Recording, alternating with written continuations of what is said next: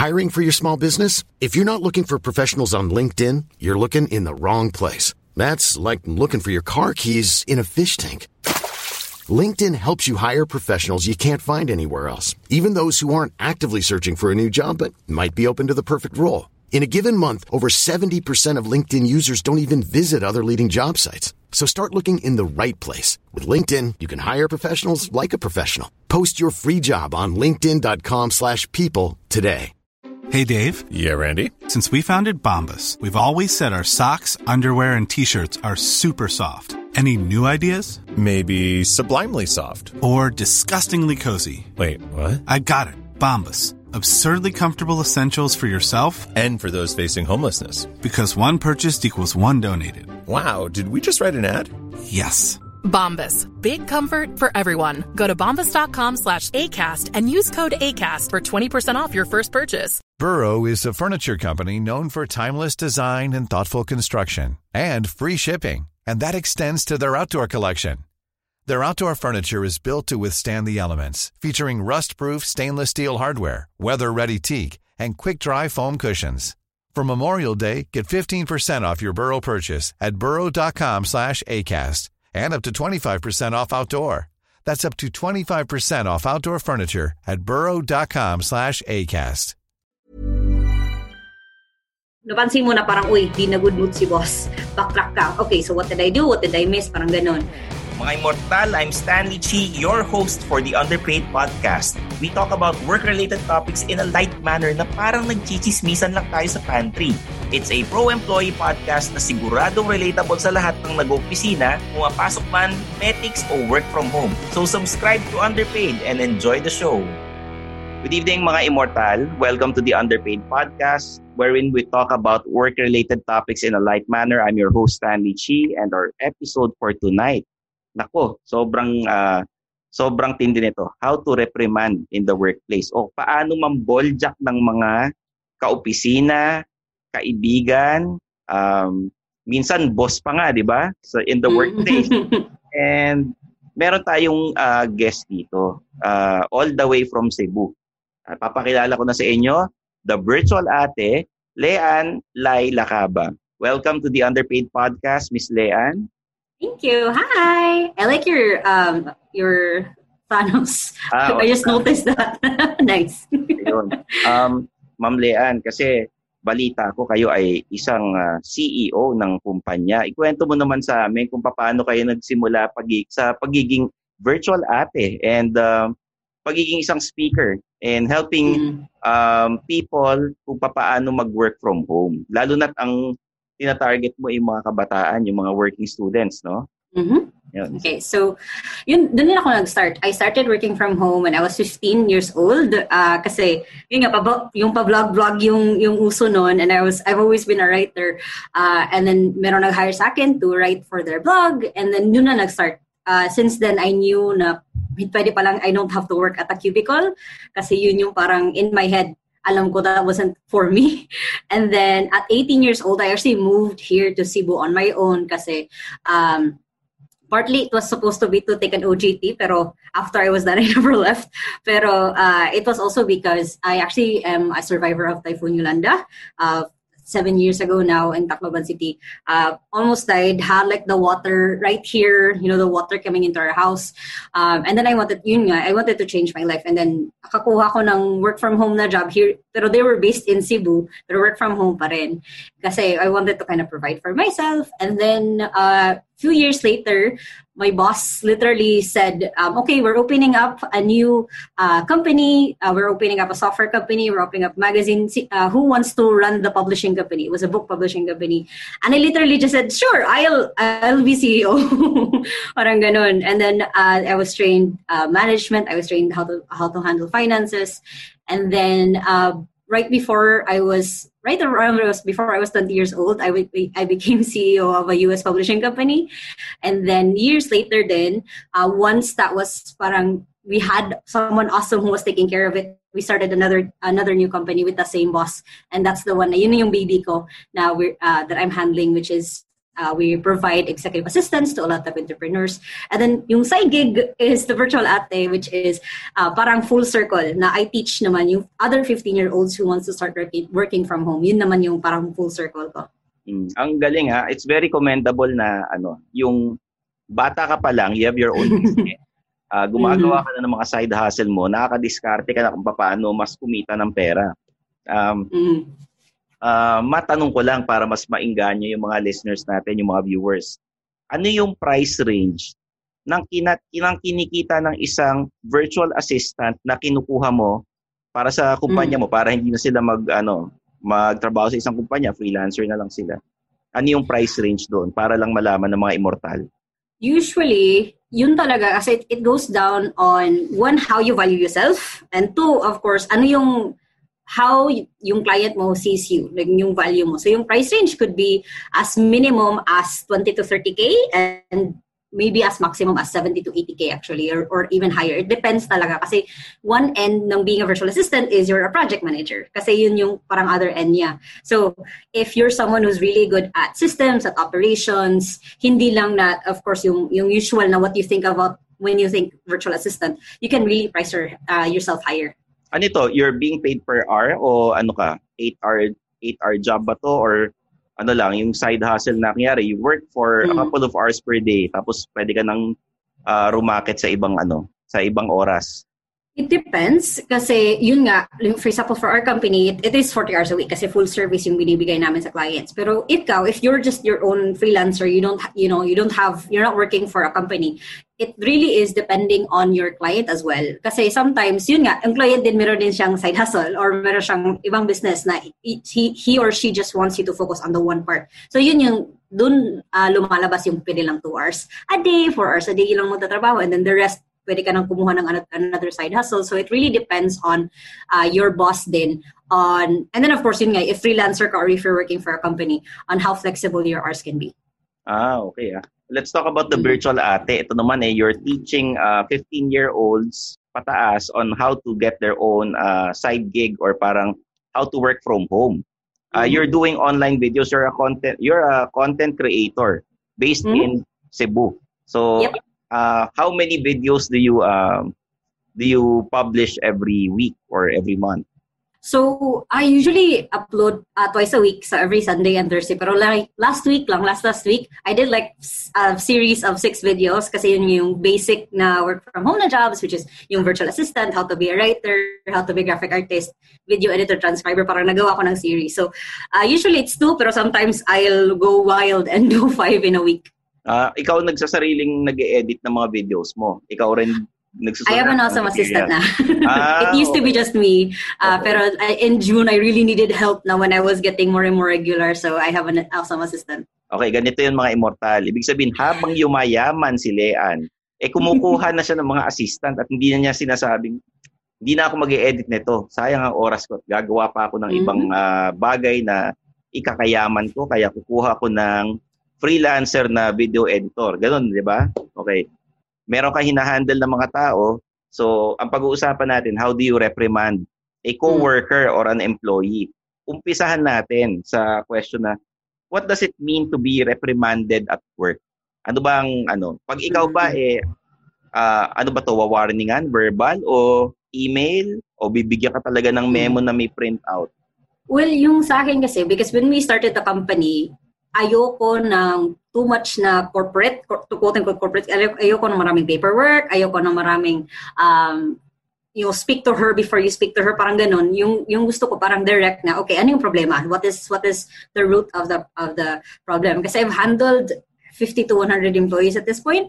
And most of the time, whenever someone needs a reprimand, it's something different. It's something outside actually of work that could be distracting them or something that could actually be, it's not out of, kasi usually when we want to reprimand someone, maybe it's out of spite. Maybe we're thinking na they've been planning this all along. Pero usually it's something so unrelated. So when it comes to reprimand, actually we call it because of a book, 1 Minute Manager by Ken Blanchard. We call it redirect. So you're not spanking a baby. You're redirecting them to what is supposed to be the right way.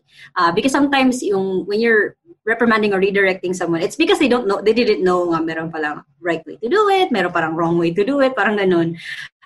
So we always try to give the benefit of the doubt. Pero yun nga, when you're reprimanding, you're kind of redirecting them, of teaching them, okay, ito yung right wavelength hindi nito. Okay.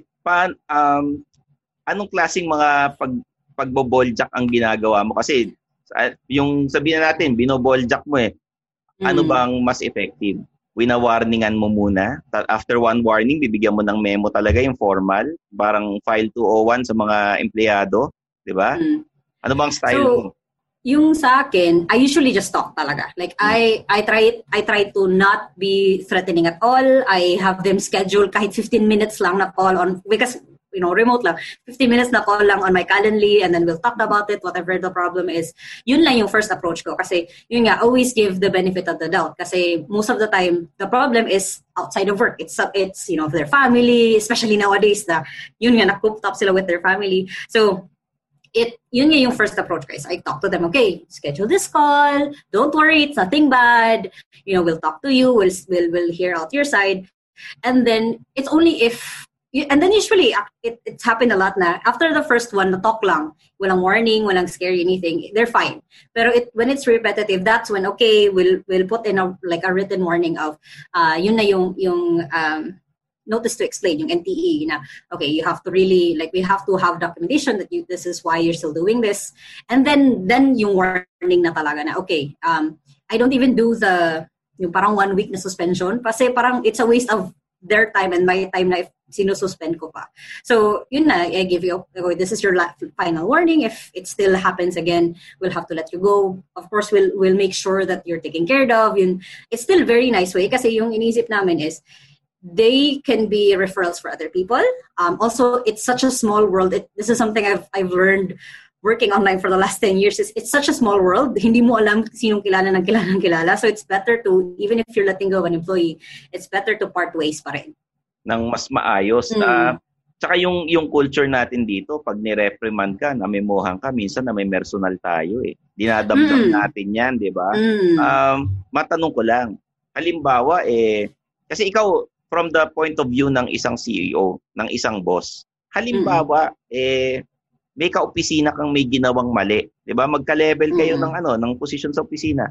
How would you reprimand that person? Lalo na't iba yung outside of work, magkakaibigan kayo. Pero syempre, pagka ganyan, may nakita kang ginawang mali, paano mo sila, yung parang sasabihan ng maayos. Kasi, yung minsan masyadong manipis yung linya ng kaibigan tsaka katrabaho, di ba? Minsan yung mga kaibigan mo, mas maganda hindi mo na lang sila katrabaho. And vice versa, no? Ano bang based on your experience? Kasi tingin ko hindi ka naboboljak sa opisina. Ikaw ba, namemohan ka na ba? Yung mostly yung nare-reprimand ako. Yun talaga yung alam ko na I messed up. Yun talaga. Kasi parang before pa magalit yung boss sa akin, ako na nagagalit sa sarili ko. Parang ganoon kasi. So, parang automatic yung brain ko fix. Pero when I was starting out, yes.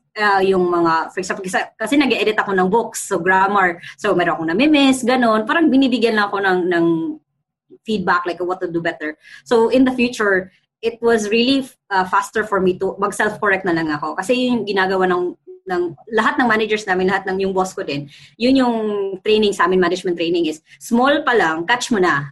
Di mo na they've been doing it for 10 months, dun ka pa magreklamo. Small pa lang, catch pa lang. So everyone else would, yun nga, self-fix na lang every time that the problem happens again. Pero yung question mo na, what if ka-level ko, yun nga, yung other CEOs din ng company namin, kasi we're multiple companies, what I usually do is first, I try to gather evidence.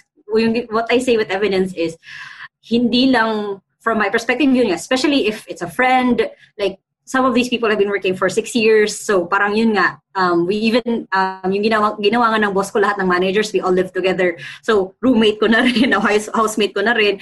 So yun yung first na ginagawa ko is, I try to remove yung anger, yun na part na, huy, bakit mo ginawa sa akin? Parang ganun. And then I look at the facts. I look at evidence. Is it actually something na I felt lang, or is it actually something real? And then, if it's an actual problem, yun na, parang I bring it sometimes to my boss directly. If I feel like I'm not comfortable talking about it, I bring it to my boss, or I just talk to that person. Same din na sinasabi ko na I try to say like, hey, this is what I've seen. Kasi a lot of the time, yun nga sinasabi na, nagiging personal. So what I try to do is, this is what I feel, this is what I see. What does that mean to you? Ano yung nakikita mo? Ano nafe-feel mo? Is what I'm seeing or feeling through. Okay. May pinagkaiba ba kunyari taga Manila yung yung empleyado, taga Cebu or taga abroad? Ano yung pagkakaiba ng ugali? So far, wala pa ako nakatrabaho talaga na from outside of Cebu kasi we still try to as much as possible have from Cebu kasi nandito yung corporation yung home base, yung papasign ng BIR whatever. So kailangan dito. Well, with foreigner kasi yun nga different times meron kaming consultant lang or coming in. It's different like we've had I've had work with like yung Canadians, I've worked with Singaporeans, yung iba-ibang culture. It usually really takes time to get to know ano yung sometimes to direct sila. Sometimes din pang ganun pa sila before sila they get to direct to the point. So I have to kind of get into their level sometimes. Ako na lang yung adjust kasi mahirap na if sila pa yung papa-point out ko na, hey, you did this wrong. Parang ako na lang, okay, here dito na lang yung level ko din, and then we talk about it, and then like meron kong last year na parang we work with a Canadian, and then parang meron siyang na-miss na email na we were supposed to all do, and then yun nga, I just talked to like, hey, this was supposed to be sent out, bakit hindi na sent out, na na-miss nating opportunity. Parang ganun lang na, same din, na conversational lang talaga, na we try not to attack as much as possible. Kasi yun, when you attack, that's when people get defensive kasi. So okay. Like, yung slow ka lang na, okay. So, kailangan kalmado yung boses mo. Parang kunyari may nire-reprimand ka na na empleyado, mag-role playing tayo kunwari, pumalpak sa trabaho. Paano mo ngayon kakausapin? Halimbawa, yung with your tone, yung kailangan mahinahon, paano mo gagawin yan? Okay, Stanley. So I noticed na parang hindi mo na send yung report to the client. Do you think what was something that was stopping you? Or did you just forget? Is it something else? What's your working relationship with the client right now? Can you tell me more about it? So you really let them talk. Yun yung pinapalabas mo talaga. Kasi yun nga, when you attack, they will defend, yun magagalit. Paano kunyari, you want to reprimand your boss kasi mali yung ginagawa niya? Paano gagawin mo? Yun, same din na process na I tell him, kasi lalaki yung boss ko, I tell him ano yung nakita ko, ano yung na-feel ko, and then ano yung totoo. Kasi sometimes, like, meron palang meeting, last minute ako nasabihan, and then parang may meeting pala. Parang mga gano'n na mga miscommunications. Communications. So, sasabihin ko outright.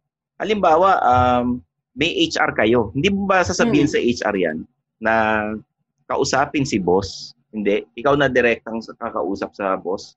Kasi ako, I'm lucky kasi na my boss really built that relationship with me. Na parang, he said that so many times sa akin noon. Kasi before I would tell HR, before I would tell him.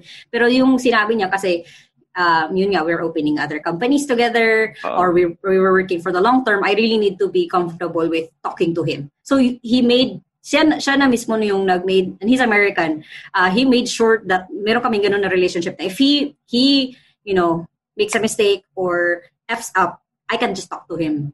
Maswerte ka na mabait yung boss at yung parang same level lang kayo, no? Kasi yung iba, hindi ganun. Yes. Eto ba, tatanungin ko sa iyo, kapag ikaw ba na-reprimand, how should you respond to it pagka ikaw yung pinagalitan? Para naman yung mga immortal na nanonood sa atin, pag sila yung ni-reprimand, hindi sila parang defensive na parang inaatake yung trabaho nila, ganon. Ano yung mapapayo mo, Ate Leanne? So first, kasi yun nga, napagalitan na rin ako before. So first thing is, yun nga, yung same din, separate yung emotion mo talaga at what's happening in front of you. Kasi it's so easy nga to get defensive, especially if the boss is shouting at you.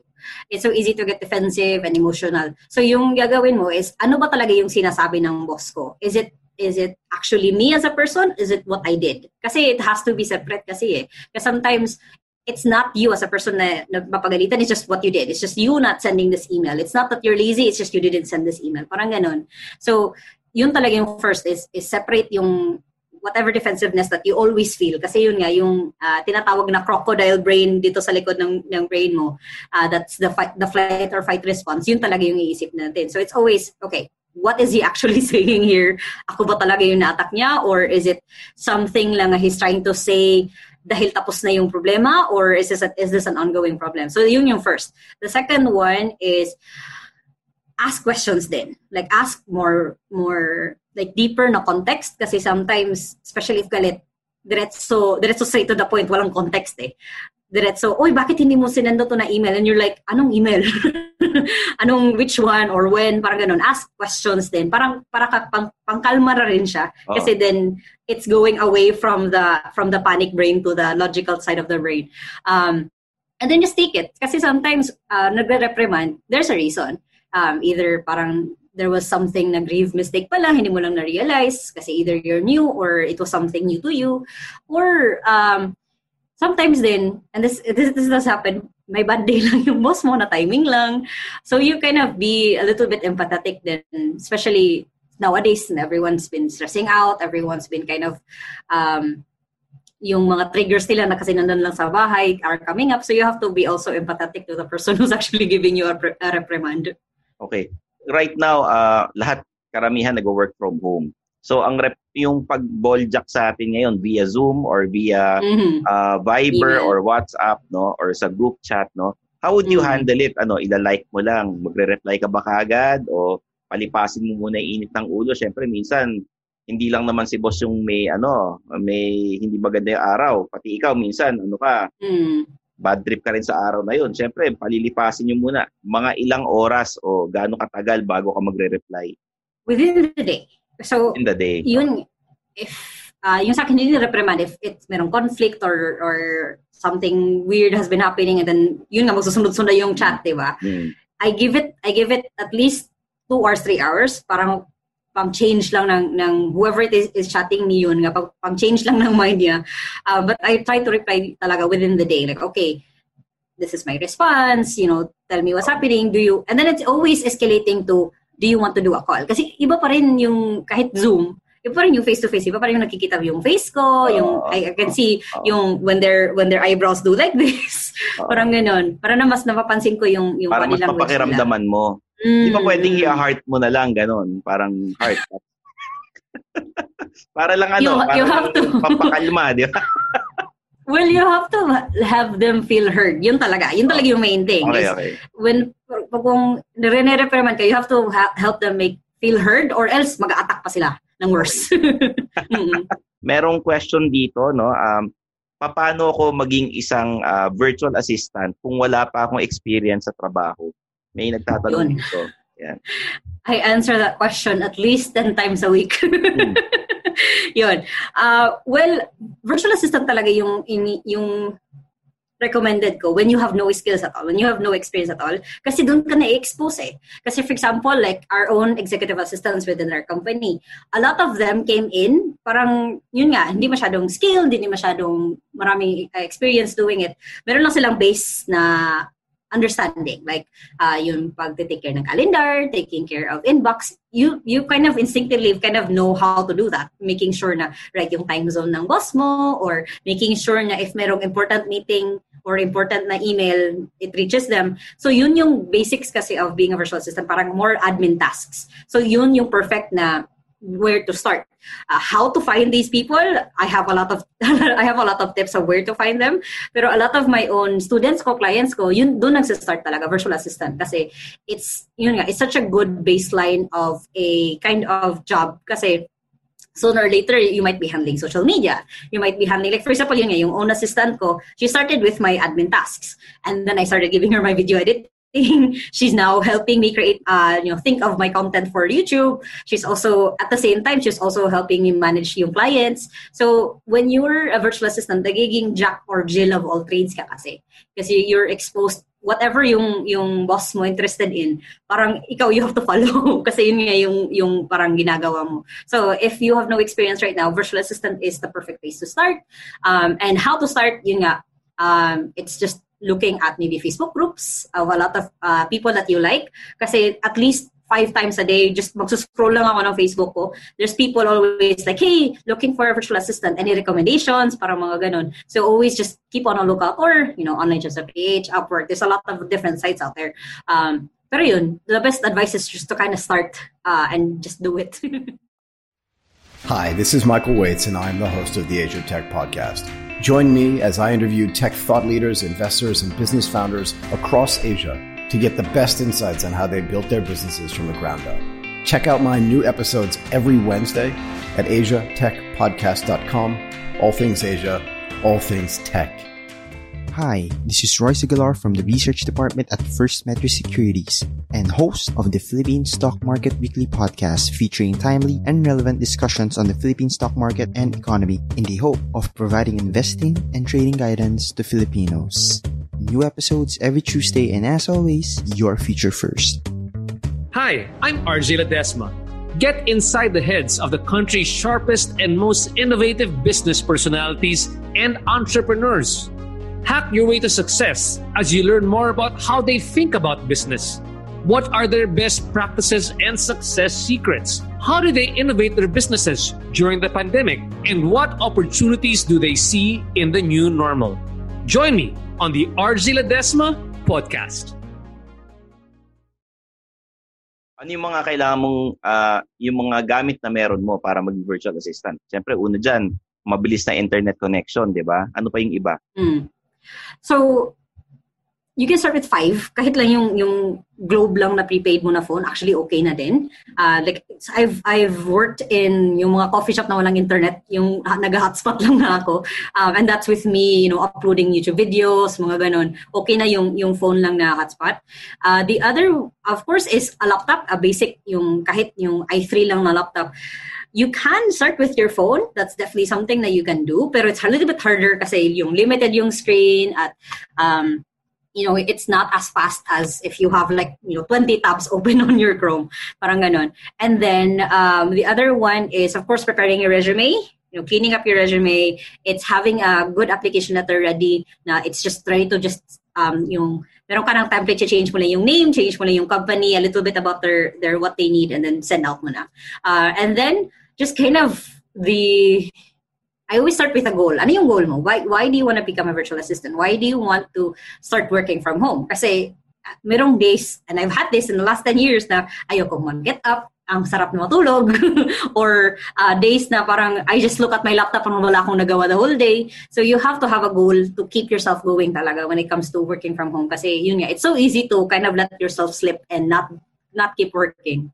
Okay. Mga Immortal, mamaya sa Spotify exclusive content, bibigay ni Ate Leanne yung mga signs na pinag-iinitan ka. When you're ready to pop the question, the last thing you want to do is second-guess the ring. At BlueNile.com, you can design a one-of-a-kind ring with the ease and convenience of shopping online. Choose your diamond and setting. When you find the one, you'll get it delivered right to your door. Go to BlueNile.com and use promo code LISTEN to get $50 off your purchase of $500 or more. That's code LISTEN at BlueNile.com for $50 off your purchase. BlueNile.com, code LISTEN. Burrow is a furniture company known for timeless design and thoughtful construction, and free shipping, and that extends to their outdoor collection.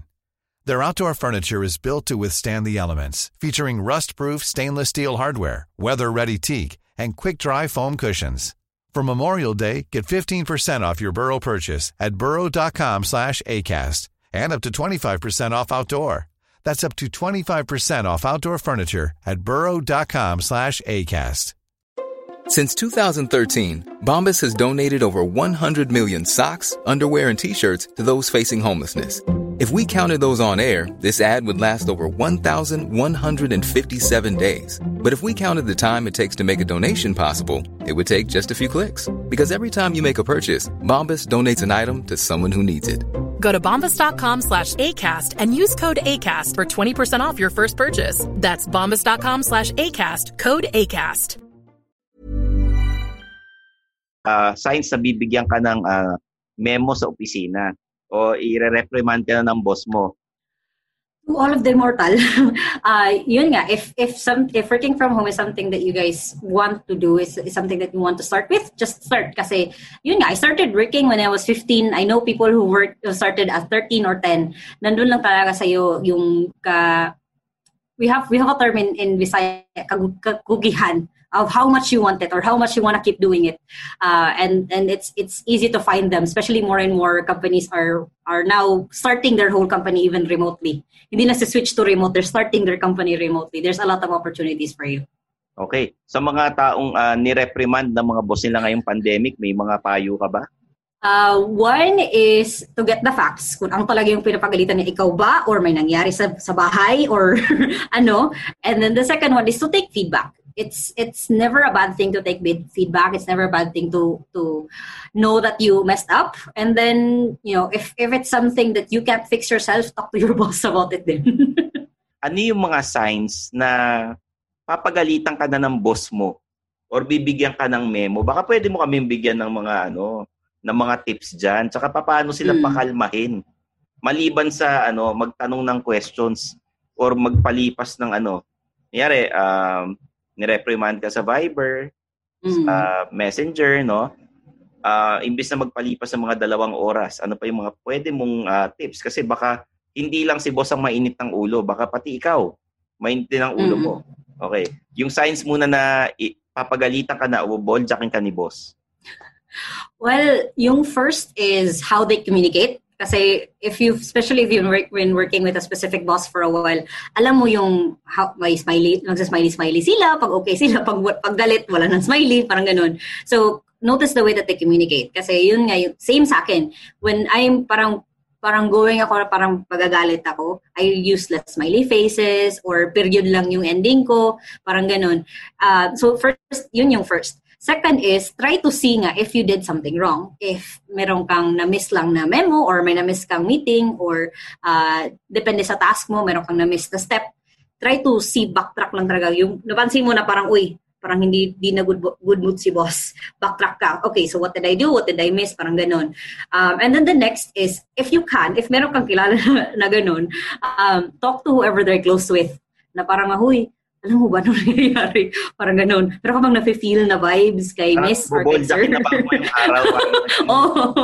Parang ganun. Kasi, for me, yung mga managers namin, sa akin first sila, either sa HR or sa akin sila first nag-ask, hey, Miss, parang ganito si A, ano ba yung gagawin ko? Parang nag-ask sila na muna nag-advise. So ako yung first na alam ko, okay, something's happening. Kasi yun yung parang policy namin is, if there's a problem employee, let all of the managers know para hindi kami shock if all of the sudden parang yung pinalis na pala, parang ganun. So kahit nga we have multiple companies, we always keep each other updated pa rin. So yun nga, if you have some sort of connection, try to nagalit ba? Pero bang something nangyayari? Then yun, doon pa lang na parang gigets mo yung vibes. And then how to calm them down pag alam mo na nagalit sila sa'yo. So, yung unang tip mo para malaman kung marereprimand ka na o boljakin is, makichismis ka muna sa mga kaibigan mo sa HR or sa mga opisina. Or, yun nga, first muna is how they communicate. If parang, paano sila, yung vibes nila. Kayo. Dati, may ngayon wala na. Dati parang excited silang kausapin ka. Ngayon parang naiinis na. Pagka nag-reply on caps na, parang sumisigaw, no? Ganon. And then yun nga, backtrack ka sa day mo or sa week mo. Kung meron ka ba talaga ginawa. And then dun ka pa meron nangyayari. Dun ka din. May mga empleyadong mataas ang pride, hindi umaamin sa pagkakamali. Ano bang dapat dyan, no? Kasi dapat yung mindset din ng empleyado nagbabago Kasi kung dapat ba ipaglaban niya na pag pinoljak siya o baka magkainitan lang sila, in the end, sayang lang yung pagtatalo nila, yung oras sila dyan. So yun, yung problema, yun talaga. There's always a pabalik-balik na problema, yung mga mataas yung pride. Yung hindi talaga, no, wala akong ginawang, parang ganun talaga. Usually, and this is parang sad, how I deal with it is I know that eventually they will quit. Yun na lang, yung parang, it sounds sad, pero it's a truth. Kasi if they keep ignoring na, I didn't do anything wrong, they will eventually mess up in a big way that they will either quit or have to be let go. So, yun talaga. So, when dealing with them, parang if yung matigas talaga yung ulo na hindi talaga magpapatik ng feedback, yun talaga yung nandun sa uto kasi eventually you will either leave or you will be forced to leave the company. Ganun. Okay. Pag ikaw ba inireprimand, nawawala ba yung confidence ng isang empleyado? Kasi nag-improve ba yung performance sila when you're being reprimanded and nawawala ba yung confidence ng mga ibang empleyado? Ano sa tingin nyo, Ate Leanne? Yung sa amin kasi, like policy talaga namin ng company is we don't reprimand in public. We don't reprimand with other people seeing. Kasi yun nga, it's yung pride ng tao. And then the other side is ano yung nang mafe-feel ng iba. So always kahit merong like we will have employees who are quote unquote bad employees for months na parang we try to talk to him, we try to focus on their growth, and then all of a sudden let it go. Masashock yung lahat ng tao, masashock na meron parang problema. Kasi we always try to focus on the person at hindi pinapalaki. Kasi yun nga, the moment na palakihin mo yung performance nila, yung how they talk about the company din, ganon, na-affect na kasi. And then of course, everyone else matatakot na papagalitan. So mas better na parang focus ang siya lang, hindi sasabihin ng huy, ganito si pinagalitan pa lang si ganito. Hindi kami yung part na yung policy namin kasi yun nga, people get feel attacked, people feel defensive, they stop, I've seen it na they stop working or they do a really bad job just out of spite din kasi yung feeling na personalan. So to make sure na hindi personalan, we try to reprimand it and close doors talaga. Paano mo malalaman kung you're being reprimanded kasi may ginawa kang kasalanan o pinag-iinita ka na lang para umalis ka na sa kumpanya? That's a really good question. Na, di ba?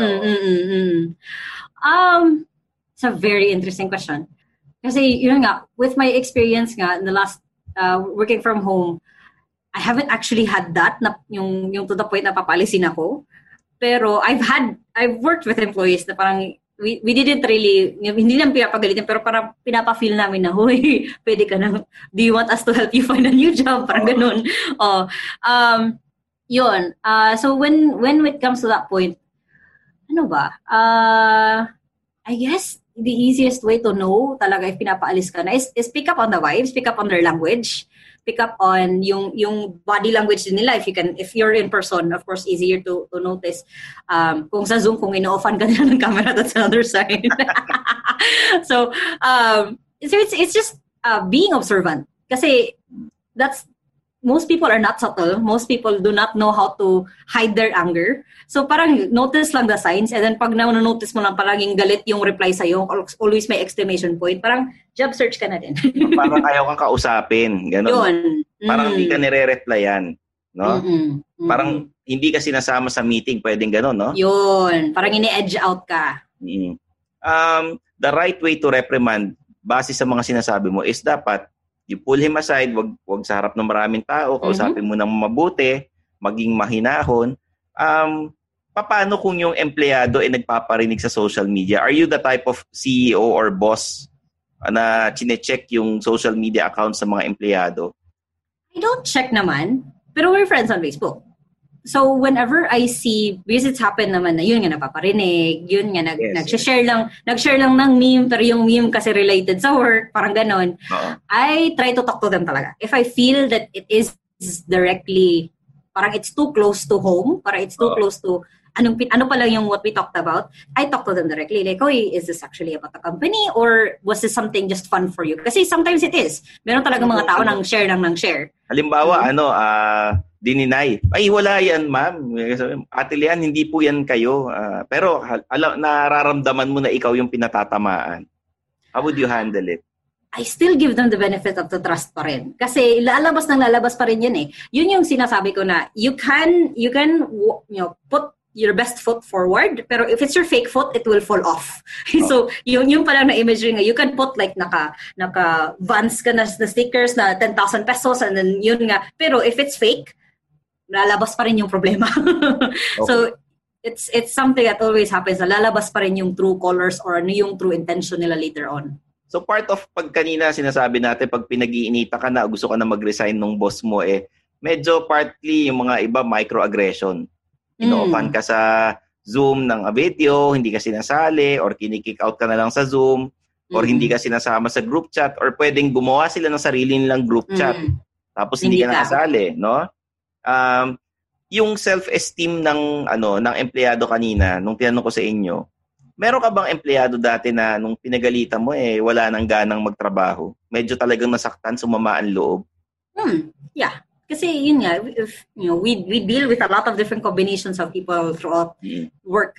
So I've had that din na, yun nga, na pinagalitan ko, or not pinagalitan, reprimand ko, rinidirect ko, at yun, all of the sudden, from 40 hours a week, nagta 10 hours a week na lang, 5 hours a week, gano'n. Kasi yung sa amin, even before the pandemic, we've been work from home. Kahit, yun nga, kahit Philippine Corporation kami lahat-lahat. Yung meron lang kaming ini-install sa laptop nila na it checks on their hours talaga. They can log in. Parang yung app na ini-screenshot yung monitor. Facebook ka lang o nagtatrabaho talaga, di ba? May ganun. Oo. Isa pa yun. It's either na liliit yung hours nila, or mapapansin ko, more and more Facebook. Or more and more. Meron pang isa nag-video games, naka-record yung video game niya on his time. So, yung ginagawa ko usually basta ganun is I talk to them or I escalate it to someone else na.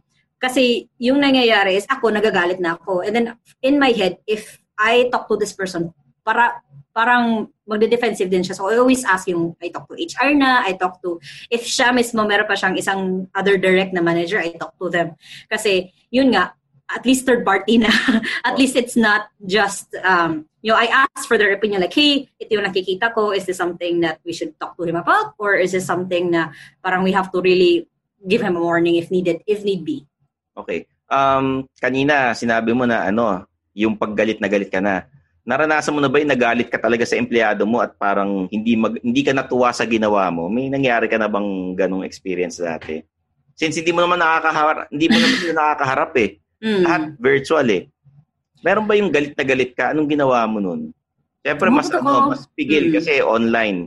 Mas na-control mo yung sarili mo. I got to the point na nagalit ako, na umiyak ako sa galit. Abot ako nun. And it was even because parang mayroong policy na they all thought nga I made, and then nagalit sila nga I made the policy. Kahit there was no official na anything, parang in their heads, parang mayroon lang silang overheard sa akin or ganun, na ginawang policy pero hindi. I forget ano pa yun. Pero I remember that was yung issue na word na policy.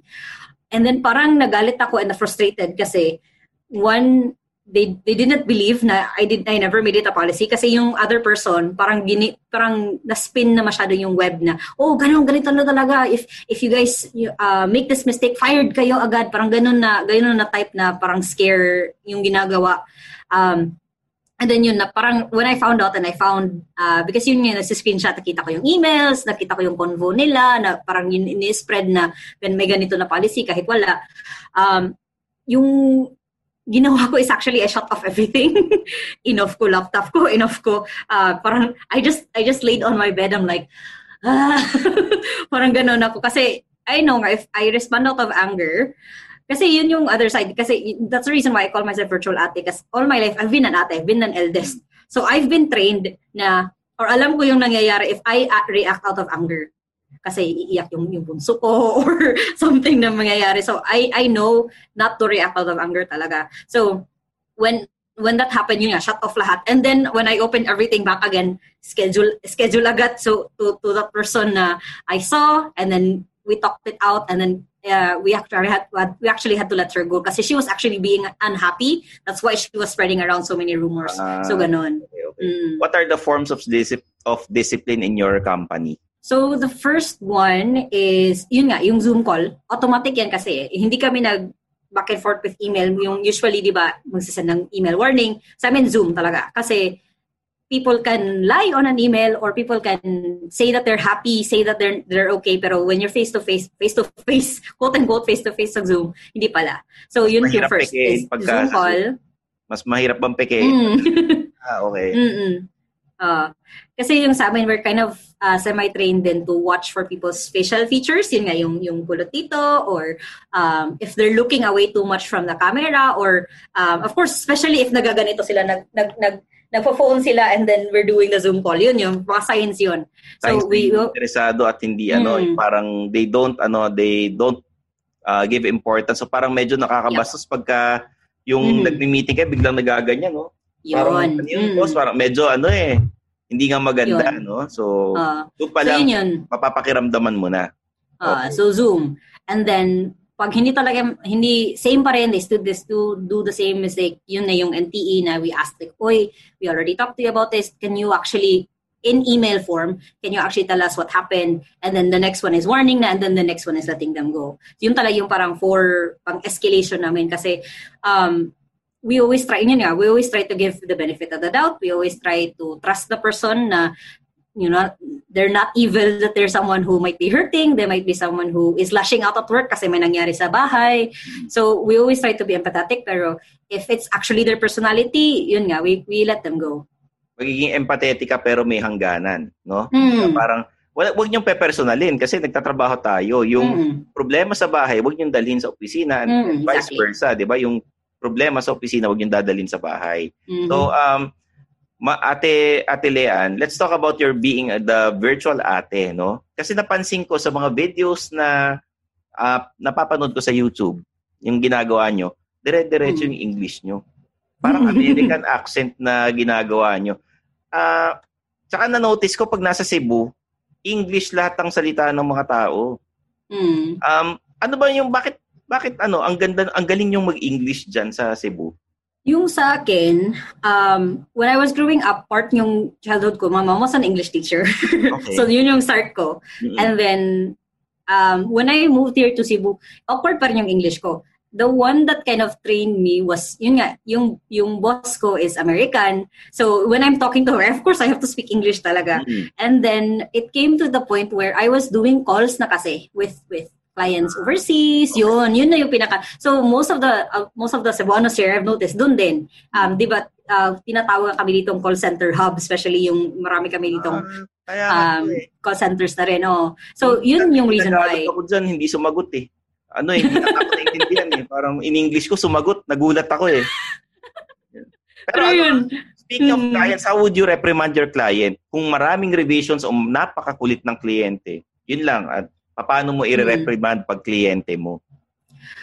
Usually kasi, pag masakit sa ulo, it's just a miscommunication talaga through email. There was something that wasn't clear, especially because sila yung nagbabayad sa'yo. So, they don't want na nawi-waste yung time mo, nawi-waste yung time nila back and forth. So, yung ginagawa ko nun yun, Zoom call. Like, oy, ano ba yung problema mo? Is it something na I missed na when I was doing yung call natin last week? Is this something I missed? Or is this an actual problem? Kasi yun nga, miscommunication through email kasi change yung tone or meron lang step na hindi na clear na sinabi. So, yun nga yung pang quote-unquote reprimand is Zoom. Like, uy, ano ba talaga yung problema? Some clients, some cultures, you can be very straightforward. Some of them, you have to be like, hey, how are you doing? Parang ganun. Ano yung lahi na napaka-straightforward? At ano yung lahi na kailangan medyo jolly person ka para hindi magtampo sa'yo. Kasi depends. Pakiramdaman mo di ba? Kasi dito sa atin, pag meron kang binoljak at talagang nagdamdam sa'yo, wala na, hindi mo na pwede maging kaibigan yung hanggang kamatayan, dadalhin niya yun. I guess, yung pinaka quote-unquote pwede mo pang i-baby or kailangan mo pa parang pang Filipinos actually. Kasi yun nga, you have to talk to them slowly, you have to talk to them clearly na parang hindi ka nagagalit, na okay lang lahat.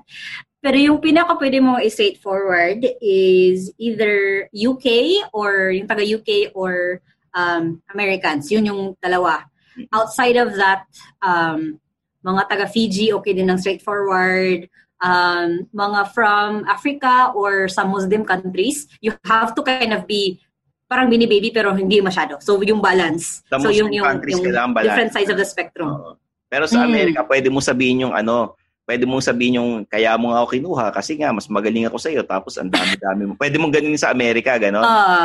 Kasi yun yung culture nila. So you have to really get to know them. You have to really get to know their culture a little bit para dali-dali na lang yung relationship niyo. Yun. Pwede mong sample lang nung American English na ginagawa mo sa videos mo. Yung parang kunyari sinasabi mo sa isang kliyente na in English kaya mo nga ako kinuha kasi ako yung eksperto rito. Bakit parang mas magaling ka pa sa akin? English. Okay, so ano ba yung I'm trying to think of a specific na parang pwede kong i-reprimand. Parang may ginawa kang isang marketing plan. Tapos ang dami niyang reklamo, ang dami niyang inuutos. Hindi virtual assistant ang kinuha niya kundi secretary talaga. Ganon. Yun, paano mo gagawin 'yan? Okay, so first lang, na this is a good disclaimer for people who are working from home. They hate being called sir. This is something na I've found so many times is they hate being called sir. Sa atin, di ba, it's culturally parang respeto sa atin pag tinawag kang sir, ma'am, no? Pero sa kanila, kailangan first name basis, no? Okay. So for example, okay, so when we did our call, we did say that we were going to do this specific thing. Why are you trying to change it when we've already said that this is what we're going to be doing with your marketing plan or with your social media? Is there something that changed? What is it that you want to actually do here? What is something you want to achieve? Because when you hired me, you said that you wanted my style and this is my style. What changed? Galing. Parang natakot ako. Kunyari ako yung kliyente, matatakot din ako. Gawin mo na. Binabayaran kita. Gawin mo na. Medyo nakakatakot no? So kailangan sasabayan mo rin yung tono ng boses ng kliyente mo. Hindi ba dapat hindi ka pwedeng yung parang nagpapabuli ba? Pwede ba nating sabihin yun na kinakaya-kaya ka ng kliyente? Kasi tayo minsan may ugali na porket siya yung nagbabayad, sinusunod na lang natin. Yes sir, sige po, gawin natin. May ganun tayo ugali minsan You have to stick talaga with your boundaries If you've already said na I will pay you, for example, I will pay you $100 for every week, for example lang, and then they don't pay, you have to tell them, uy, bakit? Kasi the moment na they feel, and this is with almost all cultures, the moment that they feel that they can cross that boundary, that they can play with that boundary, they will keep crossing it So you have to first palang na parang mistreatment or something that they went back on what they already agreed to with you. Sasabihin mo na, uy, sabi mo ito. Bakit, why are we changing this now? So, yun nga, you really have to stick with your boundaries, especially when you're working from home kasi it's so easy for them din. Kahit happens din, nakalimutan lang nila or it slipped their emails, hindi nila nakita. So you have to go back. Ano yung agreement ninyo? What was it? Was it clear? Kasi if you don't have it clear, ikaw yung masasaktan. Kasi they will say, oh, you never told me that. You never set that with me. So you have to really be clear. You have to have boundaries and make sure na hindi sila nagcha-cha-cha on your boundaries. Galing Actually, pag pinapanood kita sa video and then ngayon nakausap kita, iniisip ko magkaibang tao yung kausap ko Iba si Virtual Ate, iba si Leanne Laila Caba, no? And ang galing kasi etong episode na to, we talked about how to reprimand in the workplace. Napag-usapan natin mula empleyado, kaibigan, kaopisina, boss, at even kliyente. So I really like to thank you, Leanne, Ate, Virtual Ate, for your expertise for this episode. Maraming salamat. May mga papayo ka ba sa mga listeners natin? And paano ka namin mahanap sa social media if we want to avail of your services? Paano ka namin kukontakin? Do you have a website? So, last piece of advice would probably be read the book 1 Minute Manager. Yun talaga, whenever you're trying to figure out how to reprimand someone, read that book. And then how to find me is I do have my YouTube channel where I post twice a week, every Sunday and Thursday, how to work from home. And then I also offer coaching services for people who want to get started either working from home or having location independence na lifestyle kasi that's the lifestyle nga I have. And then I reply to almost every comment or message that I get as much as I can. And then yun, I'm very much I stuck with the Virtual Ate brand, so you guys know you can talk to me. So lahat ng payo, lahat ng hindi lang kahit sa trabaho pwede kang lapitan dahil ikaw si Virtual Ate.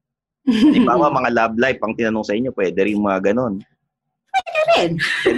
kasi I've read, I don't know, 50 to 100 books a year. So yun yung fuel ko ng quote and quote wisdom ko, yung mga books na nabasa ko na rin. That's commendable yung yung skills mo, hindi lang being an editor, not only being a writer, but also being a businesswoman. Diba? CEO ka eh. Ang galing. So maraming salamat, Leanne Lai Lacaba. Mga immortal, kita nyo naman, pag ikaw madiskarte sa buhay, bata ka pa lang, yayaman ka na tulad ni Leanne. Diba? Pwede nating sabihin si virtual ate, kumikita ng limpak na salapi, no? Maraming salamat, Leanne. Sana maulit ang guesting ninyo sa Underpaid Podcast. So mga immortal, ito lang sipag, tiyaga, grit, and skills. Importante yan sa paghahanap ng trabaho ngayong panahon ng pandemya. So if you wanna work from home, nandiyan si Virtual Ate, andyan yung mga freelance websites, kailangan lang dumiskarte at ano yung term na sinabi ni Ate Leanne, yung how much you want it in Cebuano? Akugihan. Yun. Importante yun. So, stay safe mga immortal. Thank you for listening and thank you for watching the Underpaid Podcast. I'm your host, Stanley Chi. Kita-kits mga immortal. Maraming salamat.